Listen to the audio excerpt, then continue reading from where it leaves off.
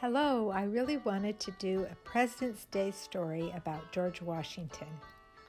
I know I did the book, but we taught about him so much when I taught kindergarten, and I'm thinking there's so many kindergartners this year. I want them to have a little understanding about what a great man he is.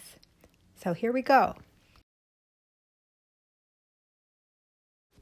Washington was Mary Washington's oldest boy. She had 6 children very quickly after she married his father. He was a widower and he had older children, but most of those boys were away to school in England, and George didn't meet them until he was a little bit older. He was a good big brother to all his younger brothers and sisters. He would make the games fair, and his friends and siblings always appreciated that. Now, when he did finally meet his older stepbrothers that had been away to school in England, he really admired them and followed them everywhere, and became a close brother to them. But a very sad thing happened for the whole family when George was about 11 years old. His father died, and his mother became a widow and tried to take care of everything. George might have gone away to school in England, but with their father dead, she wanted to keep him close. So he went to school in America and worked hard on his lessons. And one of his older brothers suggested he join the Navy. And his mother didn't feel quite right about that, and she asked him not to, and he listened to his mother. And that was a good thing, because if he had gone off in the Navy, maybe he wouldn't have been here to do the great things he did for our country. Now, his father had some tools that were especially for measuring the land. And since George was good at math, his mother let him learn how to use these surveyor tools. And he had a very good and difficult job surveying the land in Virginia. And that got him out in the woods and wilds and traveling about a lot. And so he knew the land well. And at that time in our country, Virginia was part of a French and Indian war where they were fighting against the French and the Indians. And George, being good with the woods, was asked to be a leader in that war. And miraculous things happened even in these first military events that he took part in. The Indians in that battle were astonished. They said, Washington was never born to be killed by a bullet. I had 17 fair shots at him with my rifle, and all could not bring him to the ground. And so even at this time in his life, he was being protected by Heavenly Father. And we know that was for great things he did later in his life. Besides helping Virginia's military, he met a young widow who had a couple of children, and they ended up getting married, and he was very kind to Martha's 2 children. They were named Martha and John, and he became a father to those children, and they had a happy home. But things in our country were not so happy.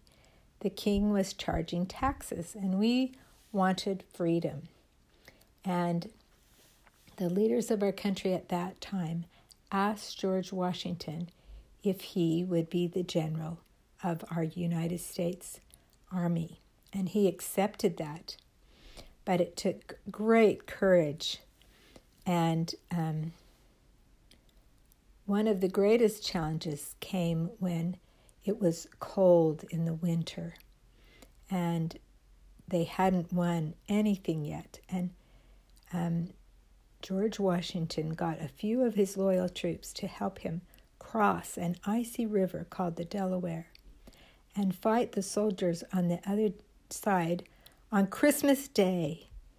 And with the Lord's help and this surprise, they won that battle. And time again, the Lord helped George know how to fight and when to fight, and to keep his small army going against the huge English army, the Redcoats.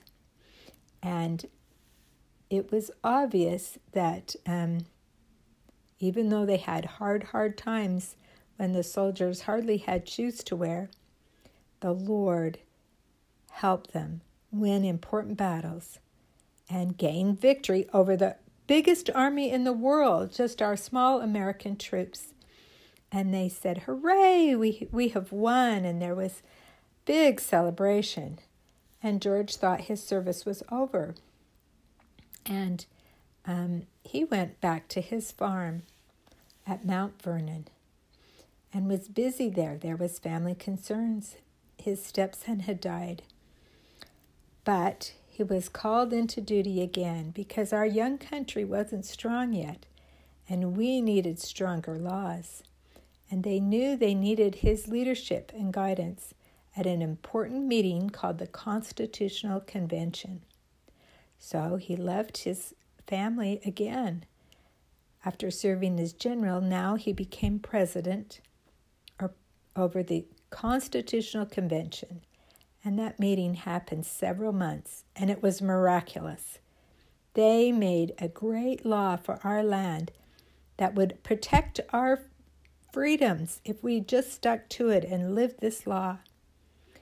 And every state accepted that law. Now, part of that law said that the country would be led by 3 parts of government: a president, legislators who make the laws, and judges who judge the law. And who but George Washington would be our first president? The people wanted him to now serve as our country's president. He could have been a king and served forever and just ruled the land because the people trusted him so much. But he wasn't doing all of this to rule. He was doing it for freedom. And so, after that meeting, he got voted in as our first president. And he worked hard and served us as president for 8 years. And after those 8 years, he turned it over, which was strange only to the rest of the world, because most men who were ruling a country would keep ruling it and keep that power. But he knew he wanted our country to be free and not ruled by just one person. And so he set the perfect pattern for a president and turned over the leadership of our country to our next president. Now, it wasn't too long after being president that in wintertime, he got sick with a bad sickness, and he died. But that's not quite the end of the story. We, with the freedoms we have had our church restored upon the earth, and it has temples where you can have your temple work done. And there was a special vision of these great founding fathers who started our country, came to the prophet Wilford Woodruff and told him in a vision that they wanted their temple work done, and he saw that it was. And so we know George Washington wanted and has accepted the church ordinances and has those temple privileges done in his behalf. What a great blessing he has brought to us to have a free America. And I'm so glad that I know he has his temple work completed.